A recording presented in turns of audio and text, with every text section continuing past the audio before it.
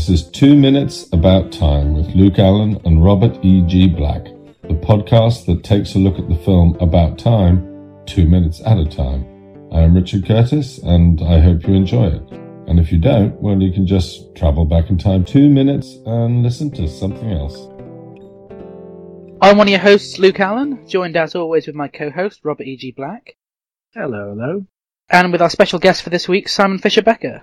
Hello, everybody, and thank you for asking me to take part. So, Simon, could you say a little bit about yourself for our listeners?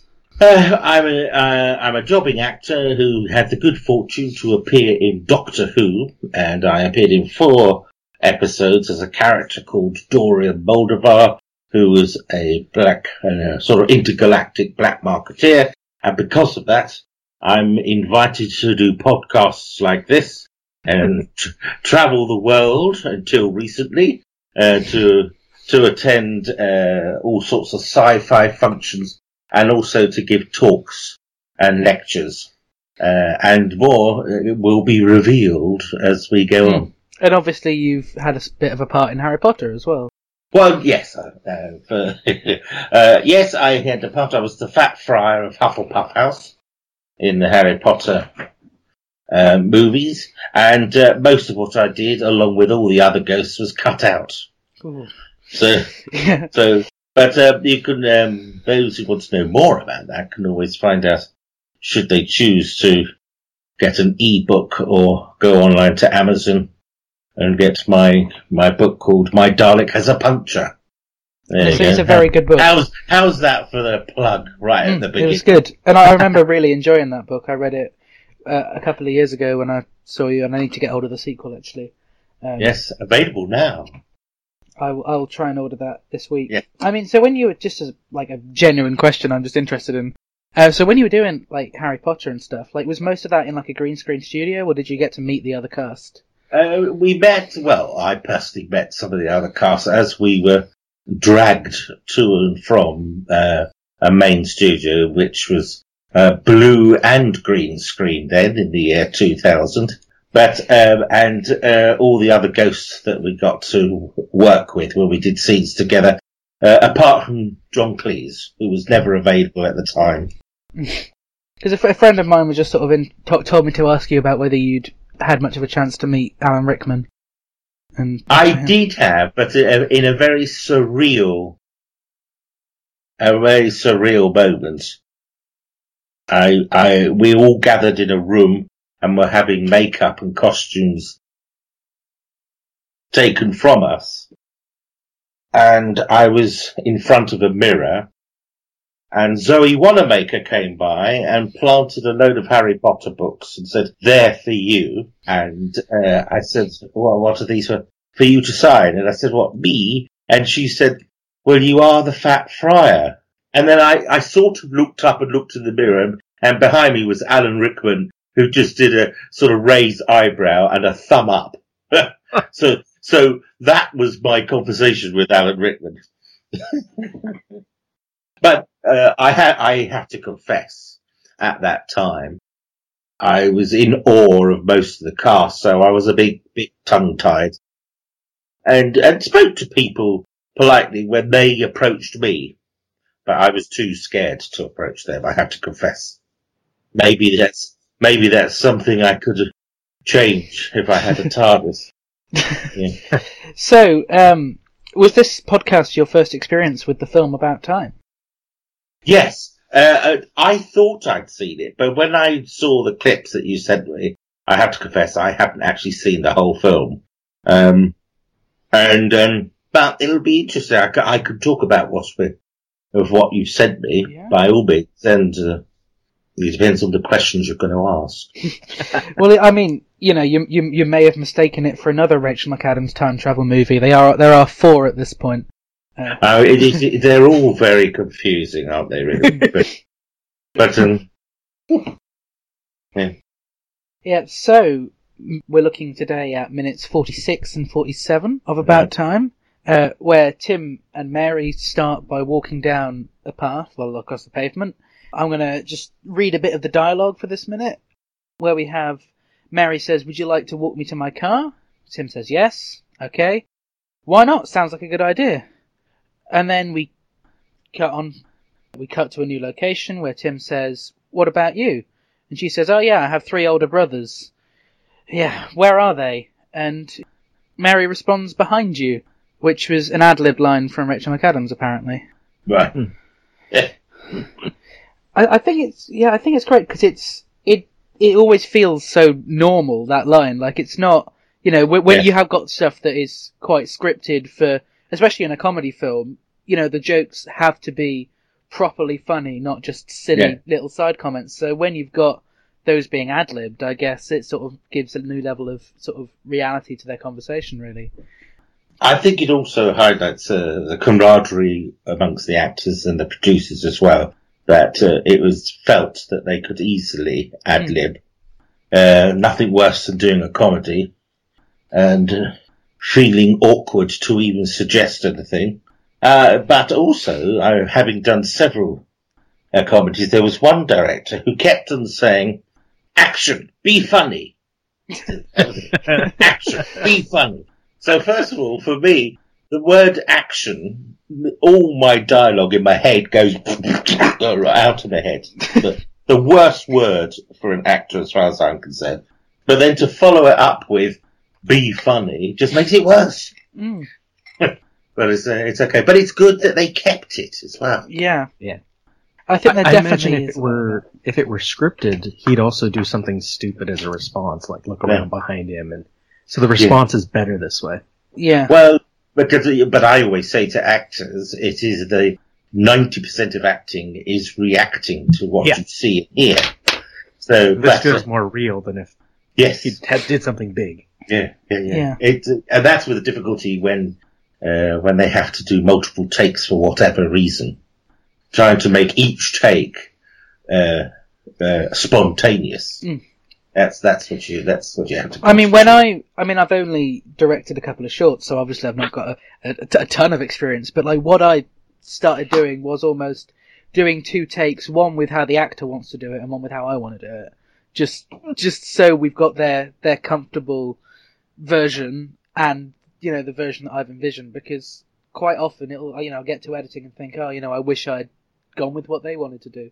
Yeah, and of course, that at least gives you an option. That's a lovely phrase. I know. Could you give us another option? And of course, being paranoid, you think, what I just did, they thought was crap. But it's a nice term. And I think for the producers and the directors to have different options is actually quite good, because as much as you plan everything, it's not until you've got all the material to put it together that you realise how it could actually look different from what you thought from the outset. I love discuss. I think you've said most of what needs to be said there, really. Yeah. So we move on with the dialogue, and I love this whole exchange here, where it's, did you have trouble parking? She says, pardon. It's just a long way to your car. Yeah, well, my car's actually parked outside my house. I got a lift to the party. I love this idea, really. It really fits within the quirkiness of her character as well. Yes.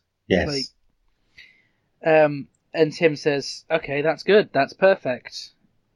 She responds with, okay. And then obviously we get to see the house, which apparently is, Richard Curtis was looking for the locations. He went I found this perfect location, showed it to Emma Freud, his girlfriend, and she said, you are aware this is the house that you used for Chris Marshall in Love Actually. Oh, well, is it? Apparently so. I haven't had the chance to go back and check, but apparently so. And apparently it's just across from where Tom Hollander lives. Well, there you go. Because while they were filming this scene, Tom Hollander was like, oh, why are there people on my street? People, I don't want people to make my street famous. And then he went outside, saw what it was, and he realised it was a film that he's involved in. Oh, yeah. Yes. Wow. Yeah, no, that sort of thing is quite surreal, but it does happen. I recall when I was living in Croydon, there was some filming going on at the corner of my road. So, of course, always touting for business, I sort of made myself visible until somebody came up and said, "Oh no, you're not in this scene."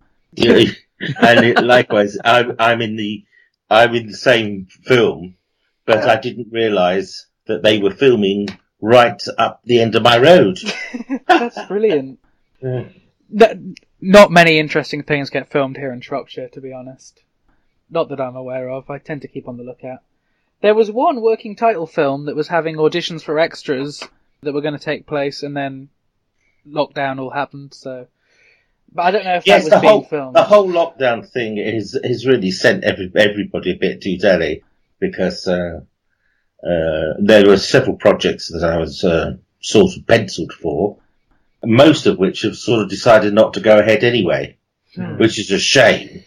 And yet, had there not been the lockdown, we would have gone ahead. But as you know, there have been times when I've actually been in the car on the way to the studio to find that the project's been cancelled. Wow. Oh. Yeah. See, the actors are the last people to find out these things. So, yeah, we've got the About Time house. Robert, have you got anything else to say about Mary's flat?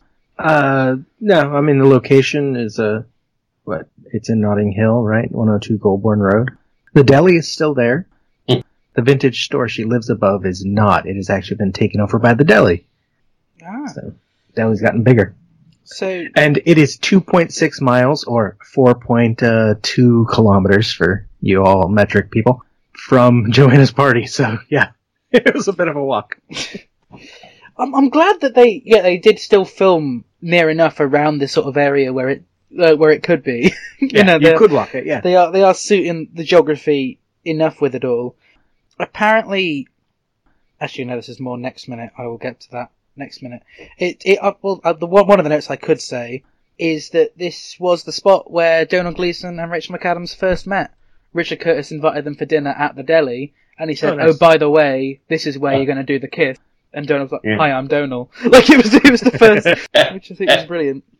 Yeah. And then she says, "And here we are," and she goes, "Yeah, car," and she introduces them to the car, and that's where our minute ends. So is there much on the visuals for minute 46? I don't know cars, but a little white car of some sort she's got. And the walking locations are several places I couldn't find. You know, I obsess about locations. It's impressive that when you can't find it, to be honest. Yeah, so do we see the car again at another point in the film? Or they might drive it when they go to his parents' house. Maybe. I don't know. Check that in a second. This is a scene, isn't there, when she's giving birth, and I'll check that while we're talking. Might be the car too, yeah. Yeah, that's probably the best place for me to check it. But I'll carry on with whatever conversation while I'm checking it, because otherwise this is going to be really boring. Yeah, I mean, so, Simon, with this being your first minute that you've seen of About Time, what impressions do you get from the film and from the characters, I guess? I want to know more. That's what I will say. So that's a good minute, and shows the quality of the production in my view. I've seen just a minute, and I think, I'd like to know more and see how things develop. It sort of reminded me of my early fumblings with making contact with people. I was sort of in my late teens, early 20s, and that's all I can say about it, really, at this stage. Yeah, there is.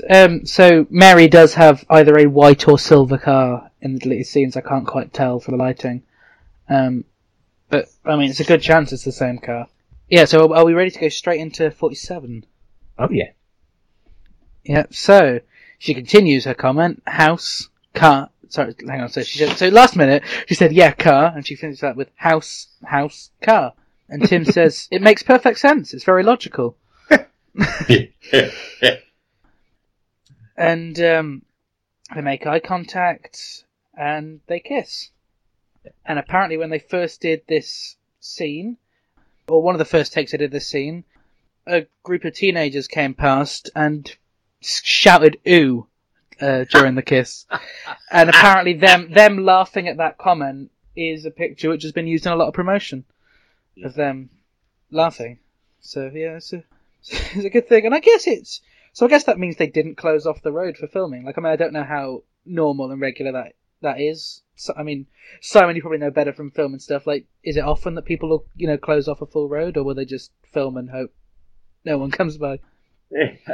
Without casting any suspicion on how the production team worked, I've worked on projects where they had no permission to film, and it literally was sort of guerrilla warfare. Everybody scurry in, and then you're told as the actor, right, you've got to do it first take.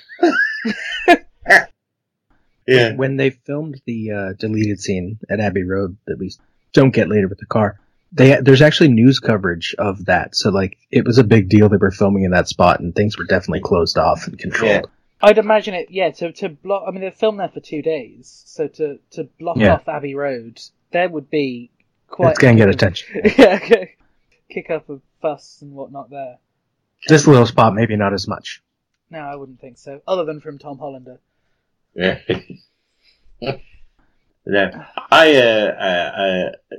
but to get somebody unexpected to make a comment, they either sneaked through, or there wasn't the barriers weren't properly manned. Yeah. I've snuck into filming locations. A movie was filming. It was a stunt sequence, actually. They were filming 2 blocks from my house late at night. By the time they finished, I was closer to the action than the director was. Yeah. I just kind of casually kept moving closer and closer. Having a good time. Did you find out what... interrupt, Yeah, did you find out what project that was? Yeah, it was the movie called The Ties That Bind. Came out in the mid-90s. Ah. So, like, 10 years before I was born? Yes. Yeah. Hang on, I've lost where I am at the notes. So yeah, Mary fumbles around, keys, and then she says, I'm going to go into the bedroom and put on my new pajamas. And then Tim says, right. And she says, and then in a minute, and that's where our minute concludes. Visual's nice, because her door has those windows in it, and there's no lights on in her apartment. So it's like they're in silhouette once they're inside. Yes, I always like that sort of image. It's cool. Yeah. And the apartment is the only set that they used in the film, so... Okay, this is a set. That's good to know, because it is so tiny and weird shaped. Yeah. The more I watch scenes in this apartment, I'm like, what is going on in this place? I think they said they wanted it to be quite small, to sort of feel more normal, rather than all the big apartments that's in those films and stuff. And it's nice. Because once again, the film has a way of feeling so real and personal, especially for a film about time travel. Like, you don't get that. I mean, actually, Simon, we've had guests on the show who didn't even know that the film was about time travel. So, I mean, did you know much about the film at all from before watching the scenes? Well, once I established that I hadn't watched the film, I had to confess I did some research, so I got the gist of it. But also, in the longer take, in the later scenes, it is clearly obvious there's some form of time travel going on. Yeah. So that's it. And so once I'd sort of clocked that, it was quite interesting, and I was thinking, oh yes, there are so many times I wish I could have done something like that. Yeah. I think, I've always thought of it as, and I've said this a few times on the show, that I think it's the most realistic film about time travel. Because they make the time travelling, and I mean, you don't see in this the way he has to go and travel in time, which is by going into a dark room, closing his eyes and clenching his fists and thinking of the point where he's going back to. So by making it so weird and awkward, like, it makes the time travel sort of feel normal within the universe of the film. Yes. And I mean, are you normally like being in stuff like Doctor Who, I mean, are you normally a fan of, like, time travel stuff? Or, I mean, what's your preferred genre? I like whatever's good of any genre. I know that sounds like a cop-out, but I do. No, I get that. But I am very strongly into sci-fi in particular. An interest which started with Doctor Who. I was 2 when Doctor Who started. Wow. And then as the years went by, we used to discuss Doctor Who. And then my sister introduced me to Star Trek in sort of the late 60s. And then by the time I was about 14, I got into Philip K. Dick and Arthur C. Clarke. Nice. And things. So I like projects that make me think, but what they're putting before me is plausible. And after all, Star Trek is the classic. The flip phone, the video screens, Yes, so much of that has actually happened. Yeah, as we're doing now, of course. And Yes. iPads. We have better phones than they had. Yeah. Yeah, I think the thing with sci-fi for me is, some of it I really enjoy, but even with Doctor Who, I think the stuff that I like the most is like the actual, like the character stories, like the stories when, that's why I loved, I liked Matt Smith's era and all the stuff before then with Russell T Davies, where it focused a lot on the characters and their relationships. And I know a lot of people didn't like that Doctor Who goes soap opera-y. Well, I wouldn't say a lot of people, but there's a few people who don't. That's the sort of stuff that I like, and I think that's why I like About Time. Like, I always have a soft spot for rom-coms, especially Richard Curtis films. And, so the idea of incorporating such a thing as time travel into a romantic comedy is just brilliant. Yes, I mean, the best productions have to be character-driven. Yeah. Without that... Otherwise, we don't care. Yeah, has to be. And there's a lot of television at the moment which is formulaic. Yeah. And I've fallen foul of that when I've put forward projects. What comes back is it doesn't stick to the normal formula. And I think, that's exactly what I want. Yeah. And we always hear the phrase, the surprise hit, don't we? Yeah. The surprise hit. And the reason it's a hit is because it's not sticking to a formula and it's doing something different. And it's allowing the audience to think for themselves. But there we go. I think it says a lot that my coursework for creative media production was to remake an existing media product. Right. It wasn't, to make something new, to make your own short film. It was to adapt and remake something else. Yes. Well, I think that's a whole completely different topic that would take up at least 3 hours to discuss. Yeah. But it is interesting. I mean, the big thing that I get also is, particularly if you're writing for a commercial channel, that you've got to have certain breaks because the audience can't concentrate, right?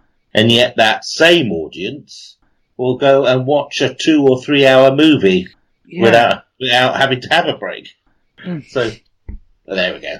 Do you think that with the slower decline in cinemas and stuff, that people's attention spans are going to get worse? Because, I think if you sit and watch a 3 hour film in a cinema, you've got your money's worth. If you sit and watch it at home, it's too long. I don't know. I have to say, I'm 58, and my nieces and nephews from the age of 20 to 32, and I find their attention span can be a bit short.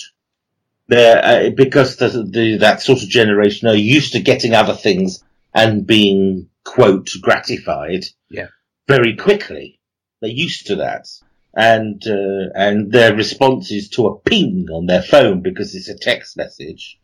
They will run in front of a tram and through a poisonous bush so they can get to the ping where the answer just says, okay.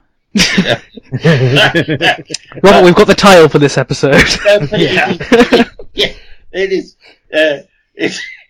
I find it amusing, but also worrying.